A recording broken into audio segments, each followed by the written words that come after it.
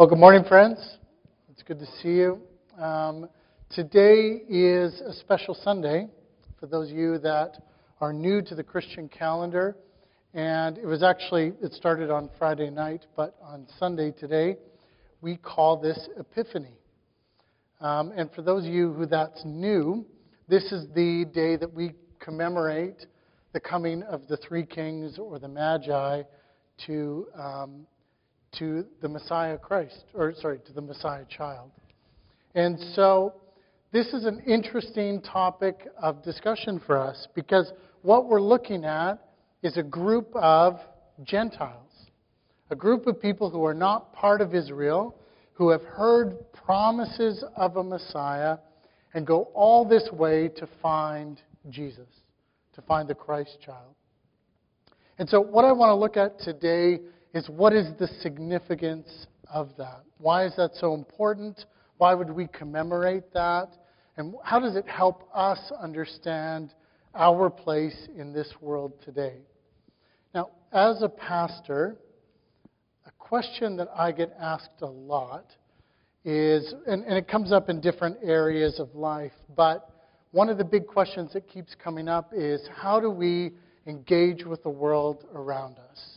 This comes up with families going, should I put my kids in public school or should I homeschool them? It comes up with entertainment and media. What should we watch? What shouldn't we watch? It comes up in university.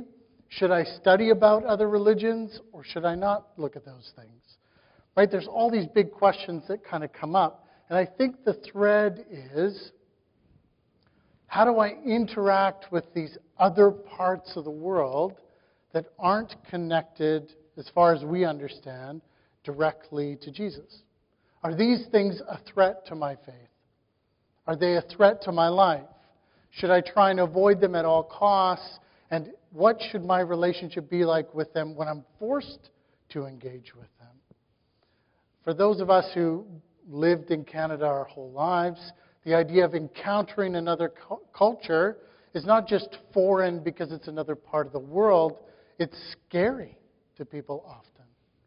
Because they think, well, if I engage with this other culture, does that mean I'm giving my heart to participation in this other religion? If I eat this food, what is the significance of this food? And am I participating in something I shouldn't be? And we generally just have a wariness of things other than us, don't we? Things that we're just scared of that we go, I'm not sure I understand those practices. For a lot of years, Jackie and I would take teams of youth or other people within the church to other countries. And so we'd go visit these, significant traditional sites or even temples and things like that. And that's always the driving question for these, tender little Christians of like, if we go in here, what does that mean? What's going to happen to us? And what are we, are we welcoming something into our lives that we don't want to? And there's this fear about this. And so the story of the Magi is actually a really big story spanning all of the Bible. That there's this big, long story that's been taking place that helps us find our footing in the world that we live in, which is this combination of the faith that we hold to in a world with all of these different ideologies, all of these different spiritualities and different understandings and philosophies of the world. How do we exist within that with commitment to Jesus, but also a kindness to the world around us? So I'll be honest, this subject has intimidated me a bit as I prepared for it. You could probably hear that a little bit this morning. But hopefully we could talk a bit about this and see if we get a clear picture of what Jesus would speak to us this morning about that. So let's get some backstory about the Magi. As many of you know, you kind of picture the three wise men as traditionally essential to the nativity scene. Right? You see them, we have this, I don't know, maybe one of you gave it to us, but we have this giant porcelain nativity scene that they stand about this high in our house during Christmas. And my house is not big enough for a nativity scene this big.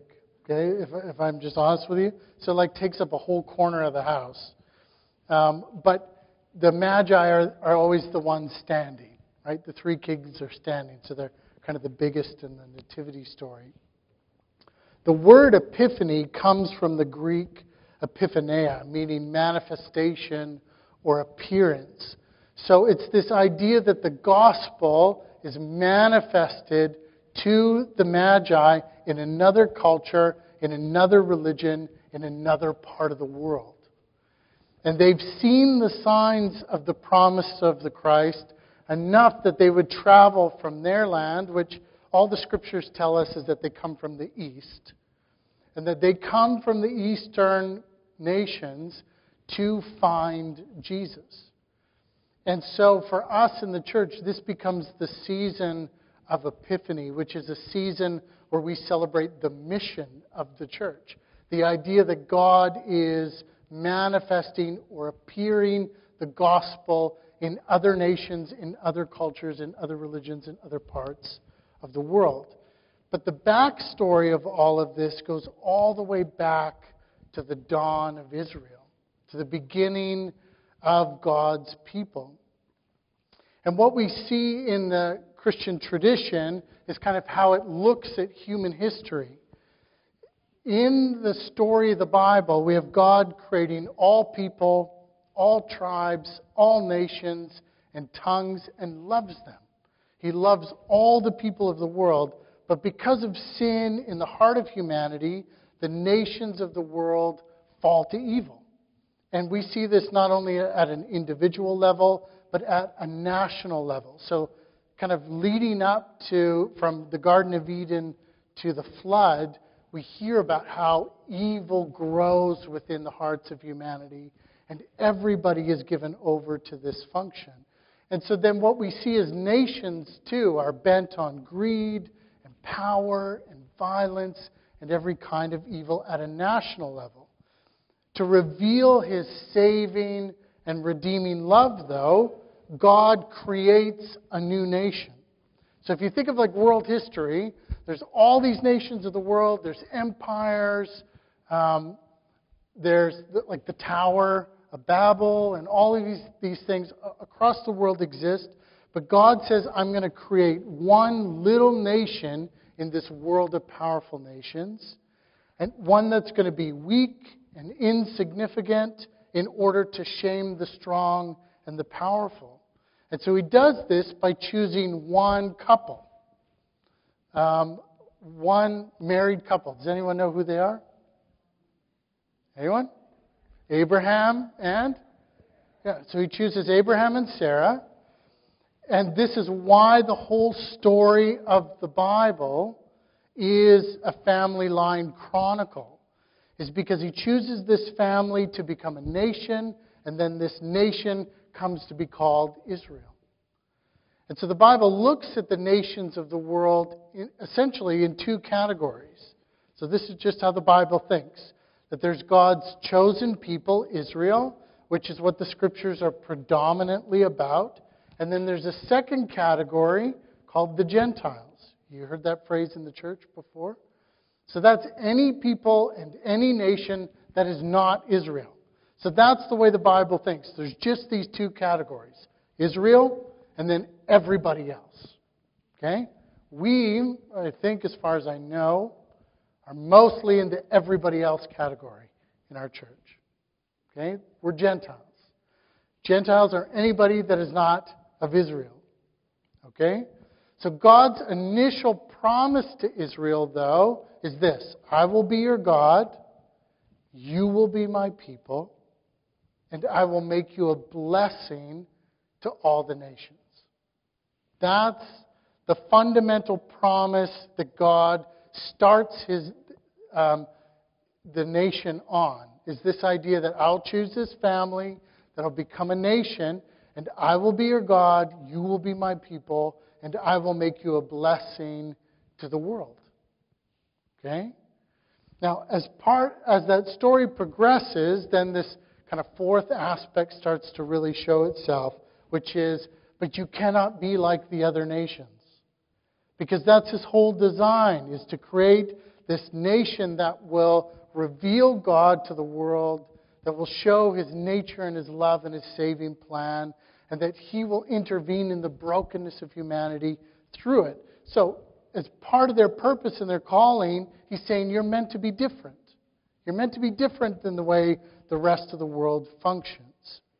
So the promise continues through many generations, and as time goes on and new problems arise, he kind of works out his promise more and more. So at one point, Israel says, we want to be like everybody else, and we want to have a king, not just a God. We want a king too. And so who's the king that they end up getting? Saul. Is Saul a good king? He's not great. Saul's like the other kings of the world.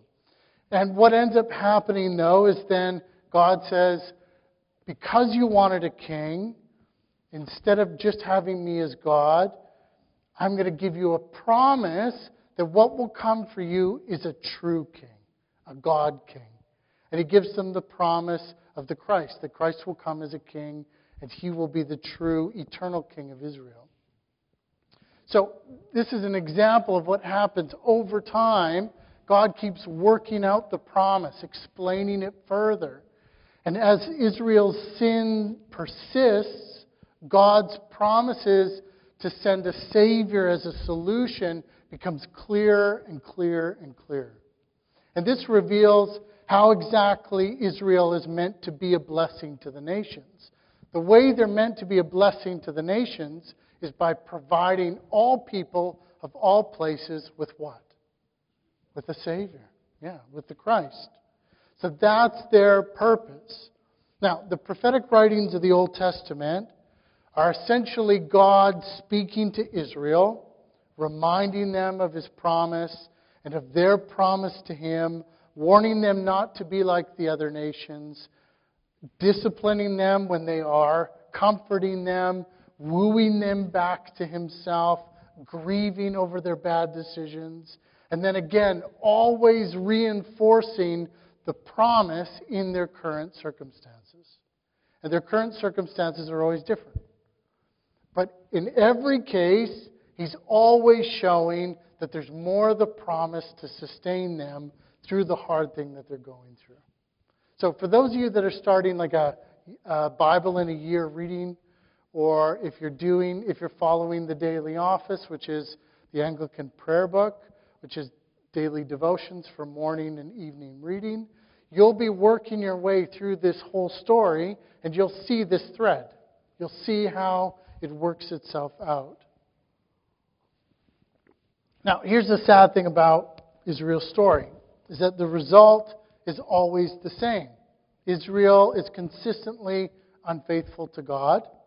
The kings are unfaithful. The nation's unfaithful. And there's hopeless messes that keep presenting themselves because it highlights their need for inner salvation.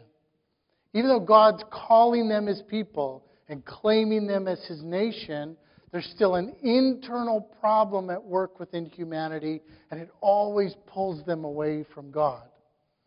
And so we see that unfaithfulness. But despite their unfaithfulness, God is going to keep his promises to them anyway. And this is what we see. The failure of Israel over and over and over and over again to be faithful, and God's unwavering faithfulness despite that. Isn't that good news? And then he doubles down over and over and over again. Because he's saying, not only will I remain faithful to you, but I'm going to send you a Messiah. I'm going to send you a king who's going to solve the problem at work in you that's making the nation move away from me. And the promises of this Messiah king who's going to create a new family and an eternal Israel, which we now know as the church. Okay? So God's working with Israel all the time. And as they persist in unfaithfulness, it often leads to, well, not often, but two specific times, it leads to something called exile. You ever heard that word before? What happens is that God disciplines their unfaithfulness by removing them from the physical land that He's given them. This is where God allows one of the nations to essentially conquer Israel and to remove them from the land. So the first time we see this, they're conquered. The northern tribes of Israel are conquered by the Assyrians. And then a couple hundred years later, we see the southern tribes conquered by the Babylonians. And in both cases, they're removed into an exile, where they're taken away from their physical land. So what we end up with then is generations of God's people who are born in, lived through, and die in exile. Wouldn't that be difficult? Now, what's helpful about that language, just for you to understand, is that's how the New Testament talks about the church. That we're God's people, but we're in a land of exile. This is not our forever home. Do you know that? So anytime you get somebody who's mixing Christianity and going, this is a Christian nation and this is God's place, it's an overemphasis of it. Because we're meant to see ourselves as aliens in this world. We're meant to see ourselves as our king is only Christ, our nation is Christ's kingdom, and our forever home is coming. And this is momentary. The country we live in, the place we're in, the politics we're a part of is all momentary and secondary to Jesus. True? Right? So that's what we're beholden to. Now, what we see through the whole story is that Israel has a very complicated relationship with the Gentile world. That's an understatement. Okay? But they have a very complicated relationship. So here's what we see. Israel's enslaved by another nation, Egypt. Israel wanders the desert, fending off marauders and in conflict with the surrounding nations for 40 years. Israel's given the promised land by God. And we don't have time to go into all this, but part of why God does that is because of the evil at work within those nations. God does it as a judgment to the Canaanites, etc. Because He's saying they are bringing about evil on the world that has to be answered for. And so He gives their land to Israel because of that. Then Israel conquers all of these other nations under Joshua. That's a complicated relationship, isn't it? Coming in and saying, we're going to take this city. I realize we're walking all over a lot of modern day politics. There's like, oh man, there's a lot. Okay? But I'm just talking Bible for a minute here. Then Israel settles the land. Each person is apportioned a part of the land. And part of their job is to ensure that all of the borders are kept. Israel's always defending against outside attacks. Israel's always being tempted by the other religions, the other gods, and the other practices of the nations. And Israel consistently puts their trust in those other nations and those other religions and those other gods. That they fall to those temptations and then incorporate those things into their life and into the national function. Israel's kings act just like the other kings. Like when you actually go through all the line of the kings, the evil kings far outweigh the good kings. And the good kings really stand out because of that. There's really beautiful examples of it. But it's a sad story when you look at the line of Israel's kings. And then we have Israel is conquered and exiled by other nations. Would you say that's a complicated relationship with the rest of the world? That's pretty complicated, isn't it? So when we look at all of this, the summary we kind of end up with is God saying, I will be your God. And Israel says, we'll have many gods in their functionality. And then we have God saying, you will be my people. And Israel says, we'll give ourselves to other nations and to other gods. God says, you will be a blessing to the nations. And Israel says, we despise the other nations. God says, I will send a Savior through Israel. And then ultimately, Israel says, give us Barabbas. It's a complicated story that we see throughout the Bible. And if you think, when you hear about all that, you're like, man, Ryan, why are you so hard on Israel? Because Israel is us. Because this is the state of the human heart. And this is why is the story of Israel throughout the span of the Scriptures is such a gift to us, is because it helps us go, this is the same problem I have. This is the same thing I do with my own heart and my own house. This is the same way I act to the rest of the world. And it gives us this wide scope of generations, but it helps us see the fact that there's a real problem within me.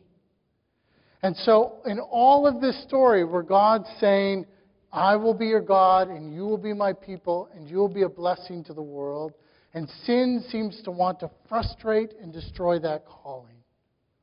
What do we see? We see God's faithfulness to go, even when you don't trust me, I will be your God.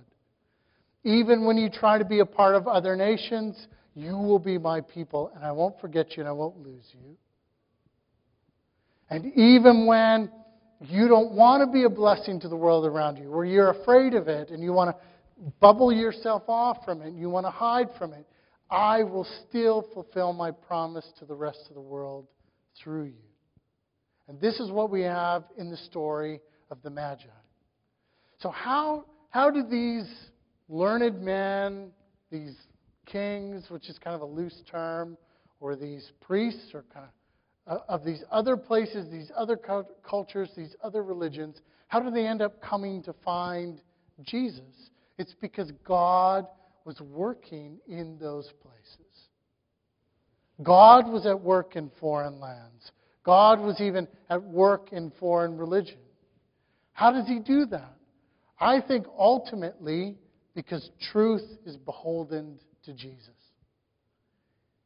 When you look at and you study world religions, you study spirituality, you study all the different ideologies and philosophies that are being offered in the world, always within every single one of them, there's truth. There's truth present within it. But we also see that there's truth corrupted, right? There's truth manipulated. There's evil at work. When you study, different religious practices and you look at things like, it's easy because it seems far away from us. You can look at something like Aztec civilization and you go, oh, human sacrifice is bad. Right? It's easy to see it from this distance. But at work within these cultures, there's always truth. There's always this idea that these needs that need to be met that are leveraged to get people to do things or to buy into things and to do evil. But here in the midst of all of it, what we see is that God has always, the reason for the genesis of Israel and the reason for His faithfulness within Israel and the reason for His devotion to Israel is because of Israel's call to be a blessing to all nations. It's a favoritism when you look at it, but it's a favoritism that blesses the world. The same way we look at God's love for Christ, for Jesus, and we go, He's the favored Son in such a way that it blesses the world. And we share in that blessing through the Christ. So when we look at this whole story, it's a lot to take in, but what we end up seeing is that God is faithful. God is faithful in His promise to Abraham and sends His Son through Abraham's line. God is faithful to Israel because He sends the Savior through that line. God is faithful to David because He sends the Savior through David's line. And all of this, God is faithful to the nations because He sends Jesus through Israel despite all of that conflict and despite all of that difficult relationship between Israel and the world. God is still faithful to the nations of the world because He sends Jesus to them. And when we have this story of the Magi, of these men coming to Christ, they're following prophecies that came to them through the works that they're doing in their country and in their traditions. And it's a wild thing to think of. Because we have two options. Either God is working in their culture and religion and their sciences to point them to the promise of Jesus.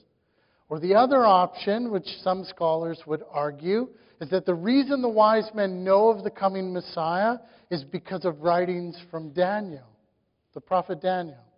Do you know that? Where was Daniel? He was in exile.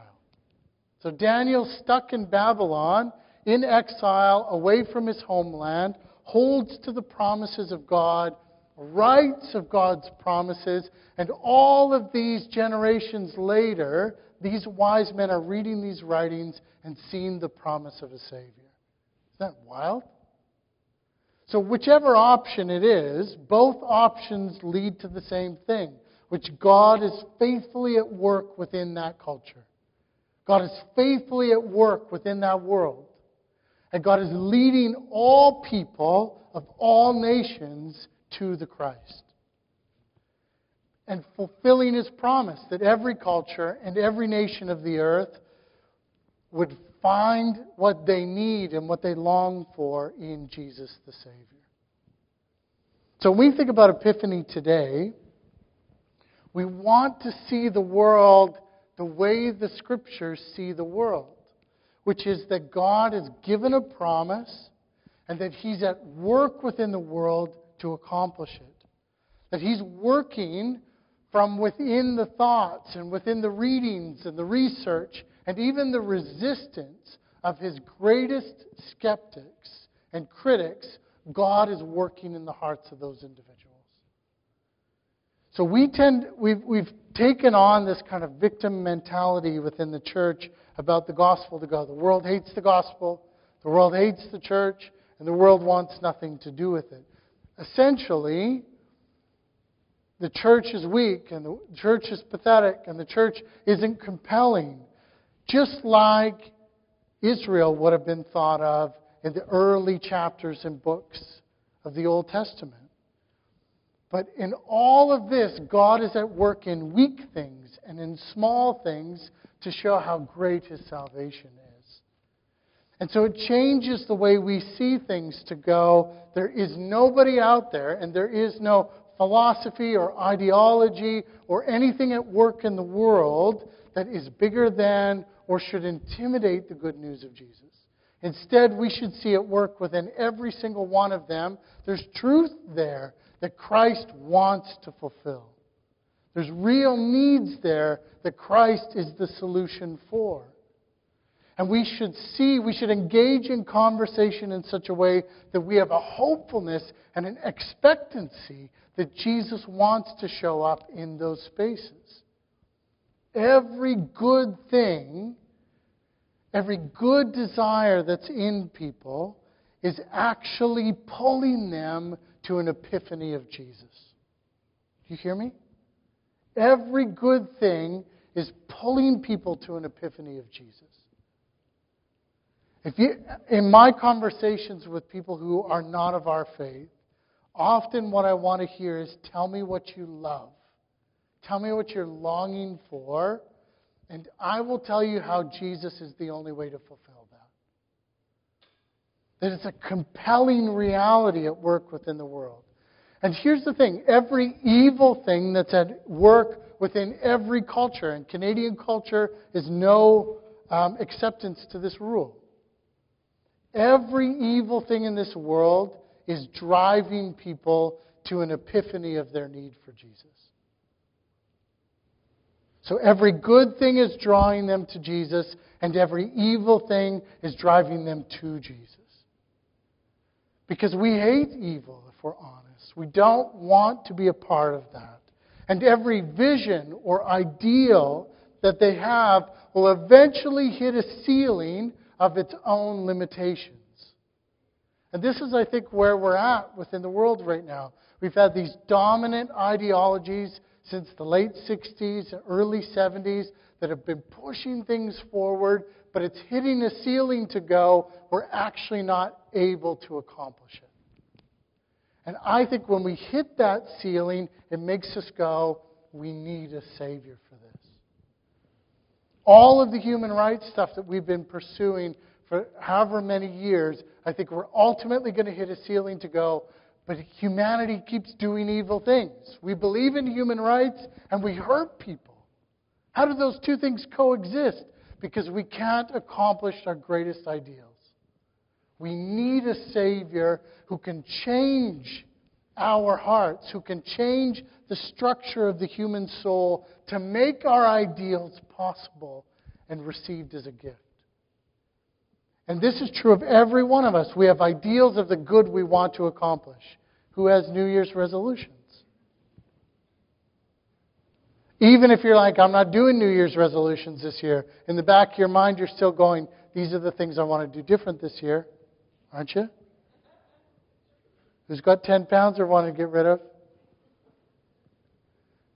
So it's always there. I almost did a video to send out to the church to talk about this a bit, to go, look, whatever your goals are for this next year, whatever your hopes are, the question you've got to ask yourself is, am I predominantly hoping to achieve that in my own strength?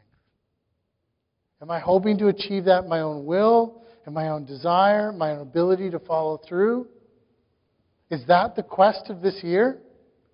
Does that sound like gospel? Does that sound like good news? You're awfully quiet. Right? The reality is this idea that I can do it by myself is counter-gospel. It's counter-Jesus. And so our highest ideals and our hopes are meant to make us go, this is too high for me to attain in my own strength. Too great for me to do, because there's barriers inside of me. There's brokenness inside of me. There's evil inside of me that I need a solution for. And so Jesus, our goals for the year have to be about, I want to be in Jesus and with Jesus in such a way that His grace accomplishes these things in His timetable. Who sets a New Year's resolution like that? Not many of us. Right? To actually go, I need my inner life transformed by being in deep, intimate relationship with Jesus in such a way that new actions and new ways of being and new health is achieved by Him in me over time. Isn't that so countercultural? But here's the piece, is to go, because the ideals are so good and so right and so true. Physical health is a good thing. Okay? Changes of routines and priorities. Those are good pursuits. I'm not shaming you for having good goals. All we're saying is that they're so good, they need to be accomplished by God in you and for you and through you. Because that's gospel. Right? That's grace. That's the good news. And so when we think about how we interact with other people in the world, one, we've got to be true to the gospel for our own selves. But two, when we're talking with others, I think we don't have to be afraid of other ideologies and philosophies and cultures and religions, not because we agree with it, but because we're looking for the seeds of truth, like with the Magi, that God is present. That God's at work within their world, drawing them to Jesus. And it's a much more hopeful interaction, isn't it? Instead of going, we believe in Jesus, so we disagree with everything, and we're fighting with everybody all the time. What we're actually saying is we're so confident in Jesus, let's have conversations about everything, with everyone, all the time, to see about the seeds of God at work there and how they pull and push and point to Jesus as the fulfillment. Does that make sense? It's not an agreement with everything, but it's a hopeful disagreement on certain things to go, I don't agree with how you get there or how you think you're supposed to get there, because I think Jesus is a better way of getting there. So we can agree on the fact that, yes, we want, let's say, human rights, or yes, we want to be near to God. But rather than a sacrificial system of trying to get to God, we believe that Jesus fulfills the sacrifice to bring us to God. Those types of conversations. We believe in the value of the individual, and this is how it's fulfilled in Jesus. Not through selfish living, not through intense independence, not through worldly fulfillment, but through Jesus. So I think as we enter into this season of Epiphany, we want this big, grand story to shape how we see ourselves in relationship to the world. To go, we're not actually at war with everyone. We're actually here to be a blessing to everyone through the good news of Jesus. That's how confident we are in the gospel of Jesus. Amen? Amen. Okay, let's turn our hearts to the table. Take a moment for private reflection.